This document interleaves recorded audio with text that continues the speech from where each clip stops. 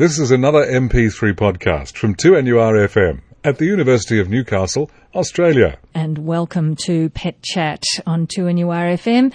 With me today, I'm Jane Klein, of course. With me today, Dr. David Tabrett, our pet vet, and Danny Boss. And David, what's your topic going to be today? Hi, Jane.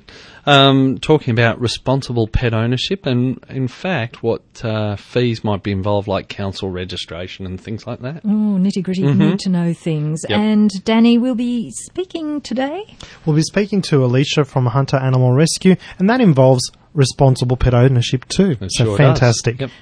A theme coming up. Pet Chat, we will be taking your calls later in the program from 12:30. If you've got a question you'd like to put to David about your pet, you can give us a call after 12:30. And you're listening to Pet Chat. And of course, lots of people can't live without their pets, can they? Oh, thank goodness for that. David. Great companions. And look, you've got to look after them, and we talk a lot of the time about aspects of pet care and feeding and pet parasite control. Last week we talked a bit about dental disease, but I just heard today that fees have gone up from the council in terms of like what happens if your pet gets out, your dog gets out and it gets picked up by a ranger because it's roaming the streets. And that's a protective thing too, folks. You know, like if they're out on the street, good chance they're going to get injured. And I can remember back when I first graduated and we used to see at least 2 dogs a week. Regularly on a Friday night, we would have a dog hit by a car, fractured leg.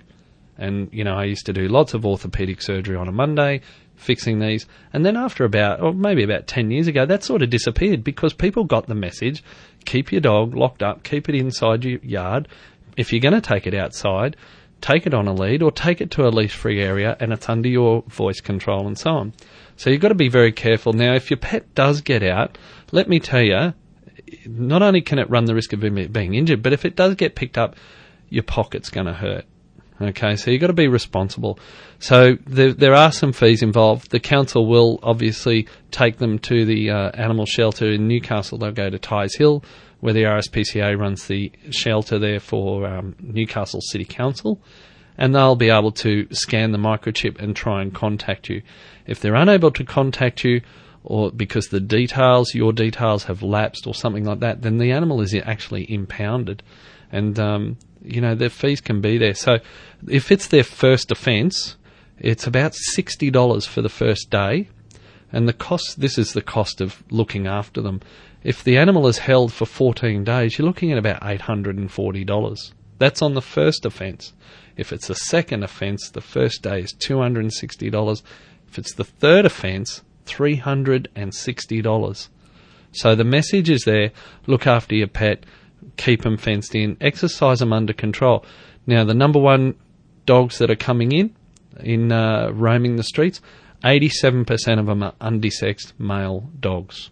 And it's that testosterone drive that gets the dog out there going, well, I better go and search the neighbourhood and find some girlfriends, instead of just being happy just to sit at home in his testosterone deficient state when they're desexed. So that's an answer, or that's possibly an answer. It is a factor, and obviously some dogs suffer separation anxiety. They're going to want to get out and be with people, and we've talked about different breeds, and Danny's had people on who said, well, this breed is a people dog. You've got to have someone with them all the time, and other dogs are happy on their own.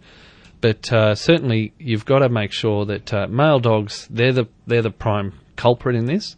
Desexing them will reduce their tendency to roam. Good fences, feed and water, give them attention so that they're happy to be at home. They're just very high fees, though, aren't they?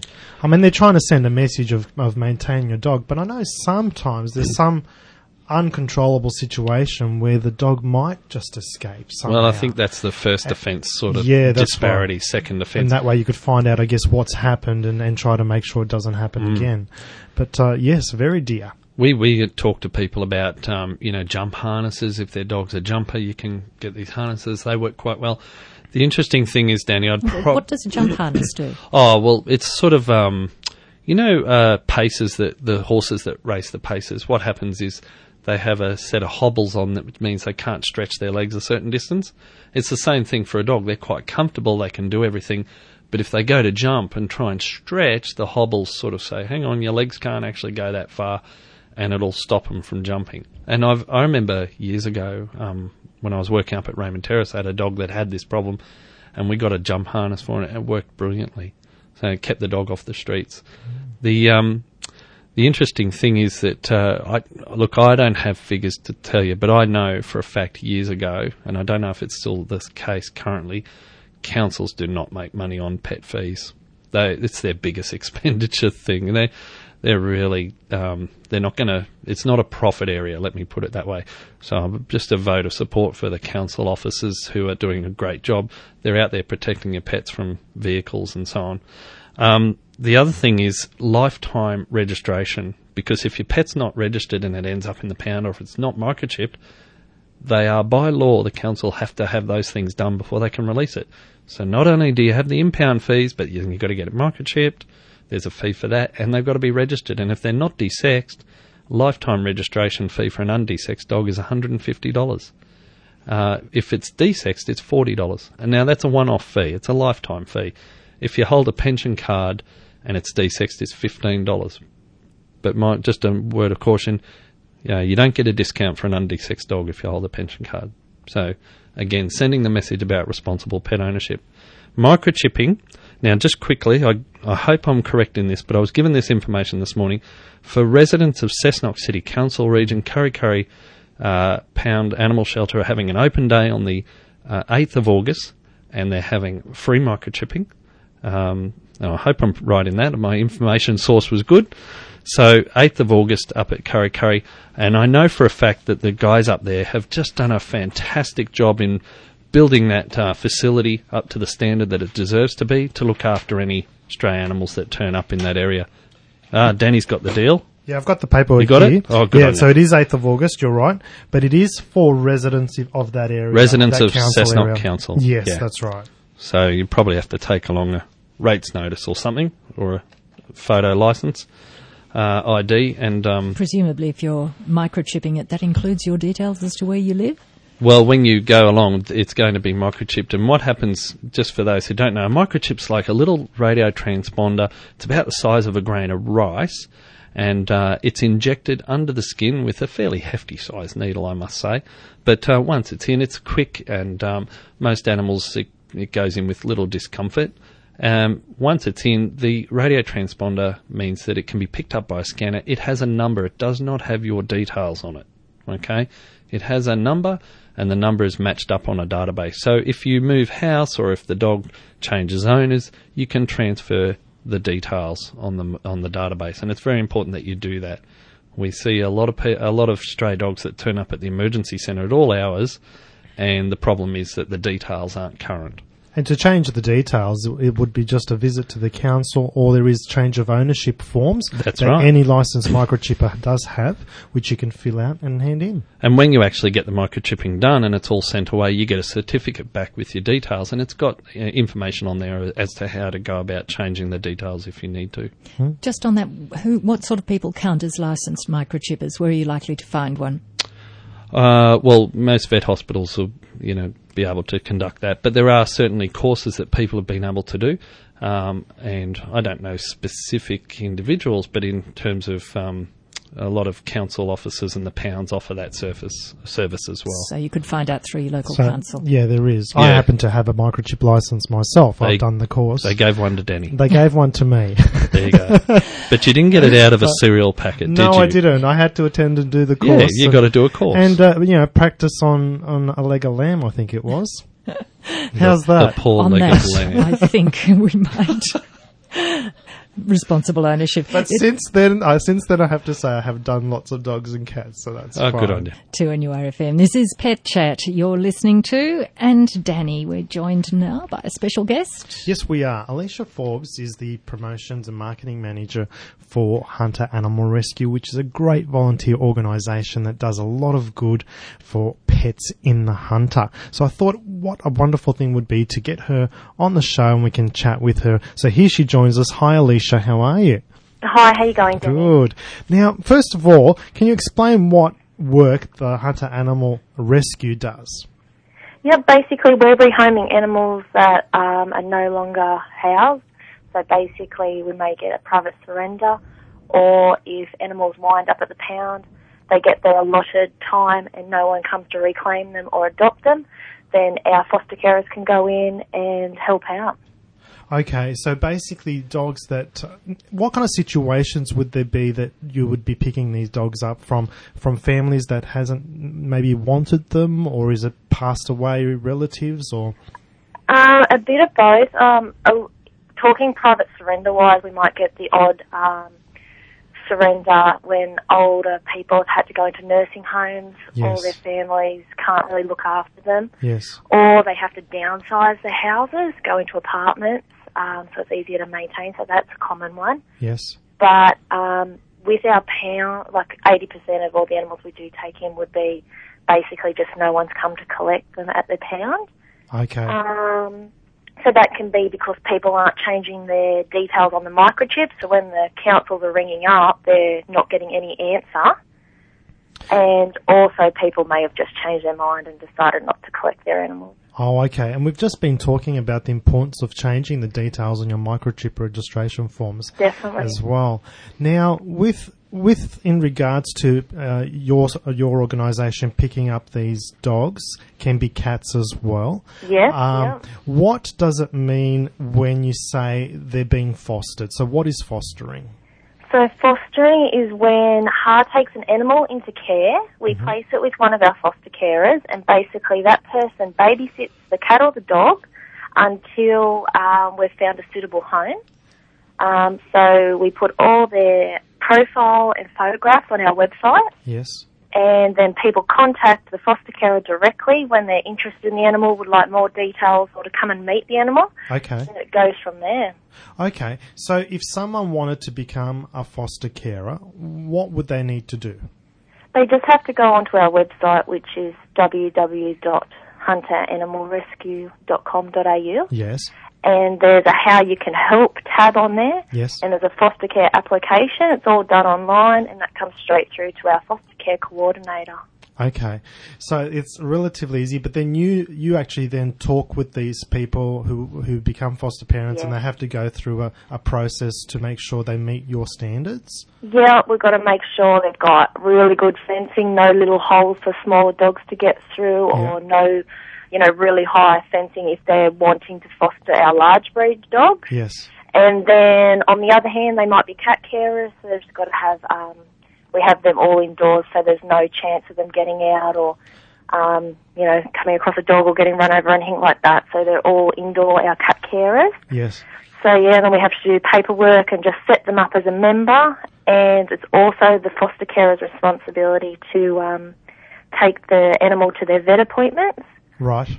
But the only expense to the carer is the animal's food. Food. Okay. So what also happens in terms of how long does the foster carer on average take care of the pet? Well, it really depends what size and breed and all that sort of stuff. Like if you've got an 8-week-old puppy or a 10-week-old puppy, obviously they're going to go a bit quicker because they're always the most popular. Yes. Well, I take small breed indoor dogs, and I've had probably about 70 come through my home, and the longest I've ever had a dog was about 3 months. Oh, okay, so that's still not too bad, really. That's fairly quick. Some of the bigger dogs hang around a bit longer, but worst case scenario, if anything happens and the carer can no longer have their dog, we just sort of do an email around all of our other carers and find someone else that can foster him until he's rehomed. Okay. So in terms of being responsible of our own pets, how can current owners of pets help to reduce the numbers of pets that end up at Hunter Animal Rescue or at different pounds where you pick up dogs and cats? Ideally, if people dissect their cats and dogs is the number one. Other than that, making sure all animals are microchipped and their microchip details are current and accurate. And number 3, and really cheap, easy one, is just everyone put an ID tag on their animal. Okay. It's so easy then. Your next door neighbour can give you a call or walk him home. You don't have to go through the whole pound system, and then in turn get the fines as well. I noticed on your website, and talking about desexing, you have got quite a few number of litters of cats and dogs that need to be fostered. Is that correct? Yeah, we've had quite a few in the last couple of weeks. A lot of the girls within HAR really try to make that their priority when there's a pregnant mum in the pound. As a duty of care, we always try to get them out just so they're not going to have too much of a chance up when they're born in the pound, freezing conditions and all that sort of stuff. So we really try our hardest to get them out, but then it's such a huge job. Like, it's not like you're just fostering one animal now. You've potentially got 10 mouths to feed. Yes. So it takes, a very special person to be able to take on that workload, and we're always looking for puppy carers. Now, for supporters of the job that your volunteer organisation does, and if they can't be a foster parent, how else can we help with donations? Or I see there's also products you sell on your website. Yeah, we've just started selling merchandise on our website, so HAR supporter shirts, your drink coolers, stickers, pens, that sort of stuff to help out. And also if just donations via PayPal or our bank account is also amazing, because that's just, we have so many unplanned vet incidents. A puppy might come in with parvo and all that sort of stuff. Yes. So donations are greatly appreciated with stuff like that.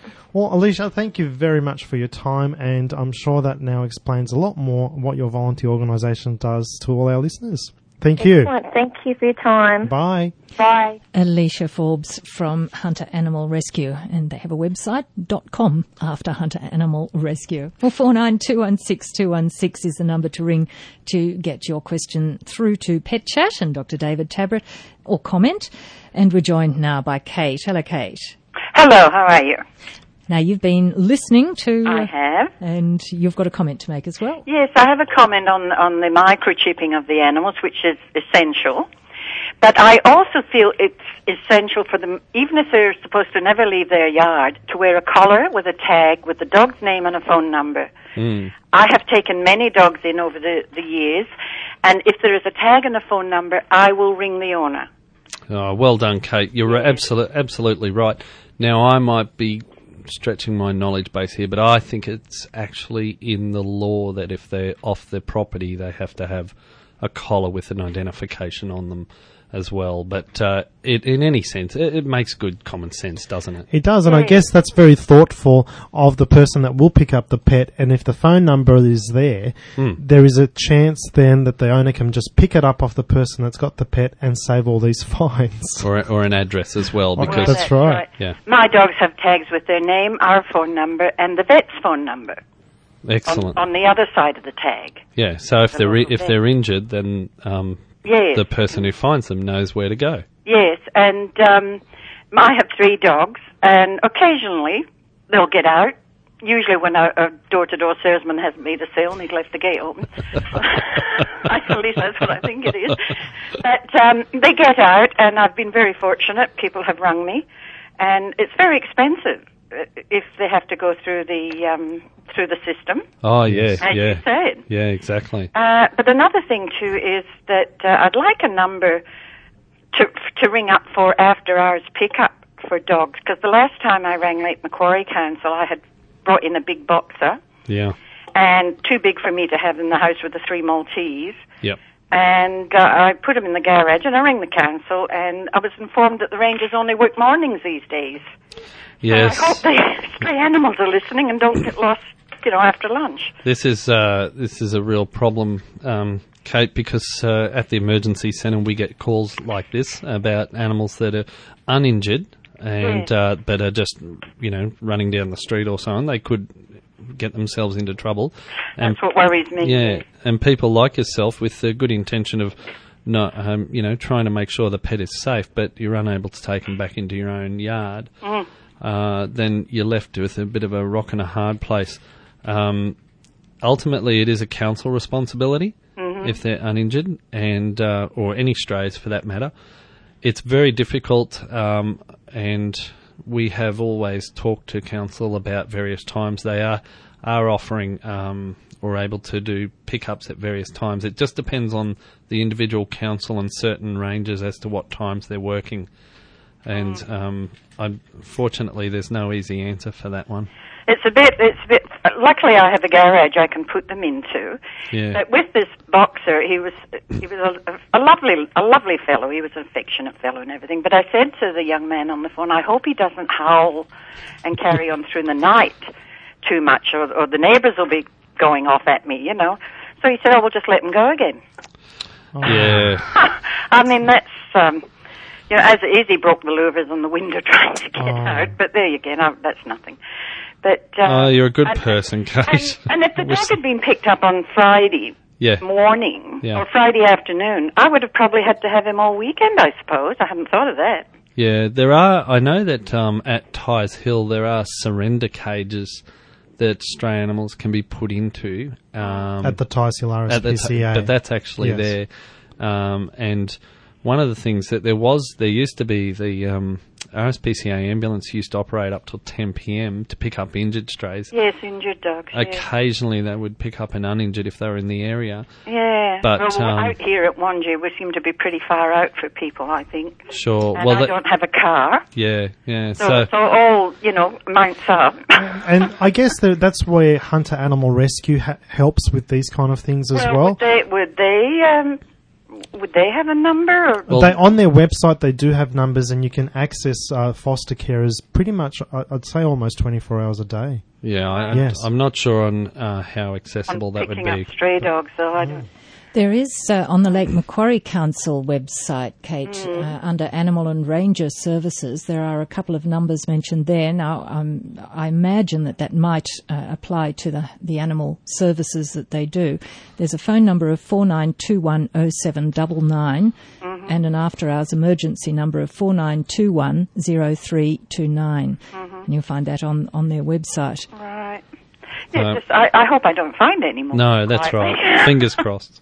But, you know, I hate to see them, I hate to think of them getting hurt or hurting anyone else. My little dog got out and was savaged very badly a few months ago. It's definitely one of the disadvantages. Thank you so much for ringing. Thank you, Thanks, Kate. Thank you, and please push the tag on the collar. Of course, Tag on the collar. Everybody, all dog owners should do that. Good on you, Kate. Cats Very don't, responsible. though, do they?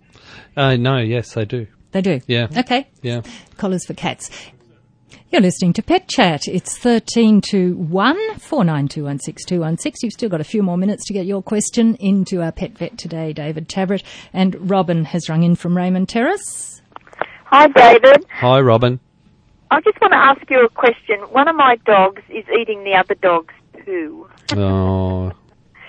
Are they lacking something?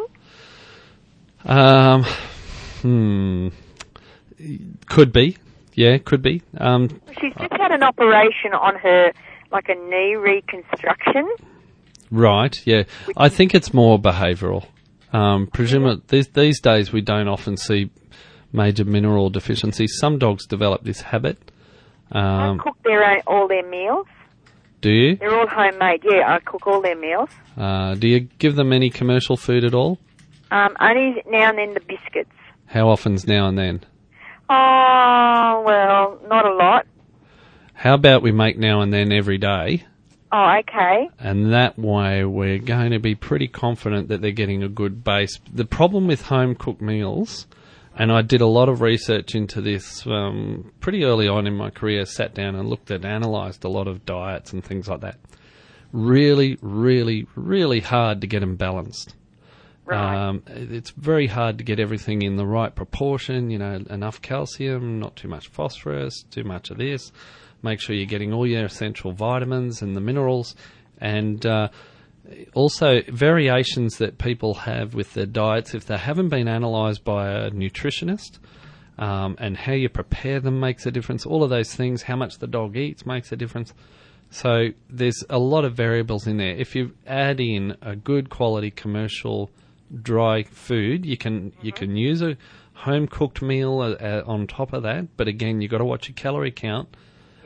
You can have that little bit of variety, but at least you're getting the base of all your nutrients covered. With home cooked meals too, is that when you do cook them, a lot of the nutritional value gets killed off that the dog needs too. You've got to be careful how they're cooked. Yes, that's right. And they're not getting the vitamins and the minerals and the enzymes that they need for their gut. And so that could be one issue, I guess. Well, see, I used to have dog biscuits down for him, but I have a blind dog, and she's become such a guts that when she gets to that food, it's gulped down. Nobody else gets any. Where the other dogs just have it when they feel like it. Well, So I've had to stop using that. I mean, even at feed time, when I put a bowl down, it's like her mouth's wide open and she's gulped it up. Well, there's two things I would just mention quickly. One is that feeding should be once a day, twice a day at most, 15 minutes, and then the food gets picked up. No, they eat it all. I don't have any problems with them not eating it. That's good. Yeah, and if you do feed dry food, though, same thing. Don't leave it there for them to graze all day. Yeah. Cows and horses graze. Dogs gorge is basically how they eat. The second thing is if your dog with the vision problems, just make sure it hasn't got a metabolic disease. Oftentimes we see older dogs, particularly say diabetes, can make them quite hungry, or Cushing's syndrome, which is another hormonal disease, and they can end up with a very large appetite. Hyperthyroid dogs can also be very ravenous appetites, or even if they've got gut disease, you can end up with... Well, she's under the vet up there, but we noticed that she broke out with a rash, and it was when she was eating chicken, like I was buying chicken for her. Yep. But when she was eating the chicken, then she started the scratching, so we put it down to the hormones that were in the chicken that we were giving the dogs. Yeah, so could be. Chicken right off. Well, she's on cortisone and antihistamine because of the rash. Yeah, it could just be the protein in the chicken. You know, some dogs do develop allergies to chicken protein. It's not that dogs are exclusively going to develop food intolerance to things like beef and lamb and things like that. You can get food intolerance and skin problems associated with chicken protein. It really depends on if they went through a period of eating chicken when their gut might have been in a slightly more permeable state, maybe recovering from gastroenteritis or a viral illness as a puppy. If they got chicken, then they can actually develop a problem later on in life associated with every time they go and eat it. Yeah. So, there's a few syndromes there, and just make sure that there's no other metabolic problems. But feeding good quality dry food would be my first step about trying to minimise the, picking up and eating the other dog's poo. Right, because I use pedigree with is it pedigree they call it, with the the dry biscuits? Yep. So, Yep, well that's a good quality, so you can start with that, and you're going to have to go for a month before you can assess if that's had a real benefit for you. Right. Okay. Good luck with thank you. that. Thanks, Robin. And Robin's call. And we're getting close to the end of Pet Chat, but we're not there yet. Oh, good. So we should at least mention the conference, Danny, that's been going on this week, Minding Animals. Minding Animals, it's been going on since a few days ago. It's been held, part of it is being held actually at the Civic Theatre, where the conference is. There's about 400 delegates from around the world, and funny enough, I was quite surprised to read that this conference is the first international conference dedicated to the emerging discipline of animal studies. And it's a great momentous feat for Newcastle to be able to host it. Now, it's supposed to be it's called Minding Animals, and it's for the interrelationship that animals have with humans and how they contribute to our lives. And there's so many different scientists and also theorists that are attending and contributing to it. But not just that, there is a whole lot of different festivities that are happening around Newcastle due to this Minding Animals conference. Some of the things is basically most of the art galleries we have in Newcastle are all holding animal exhibitions.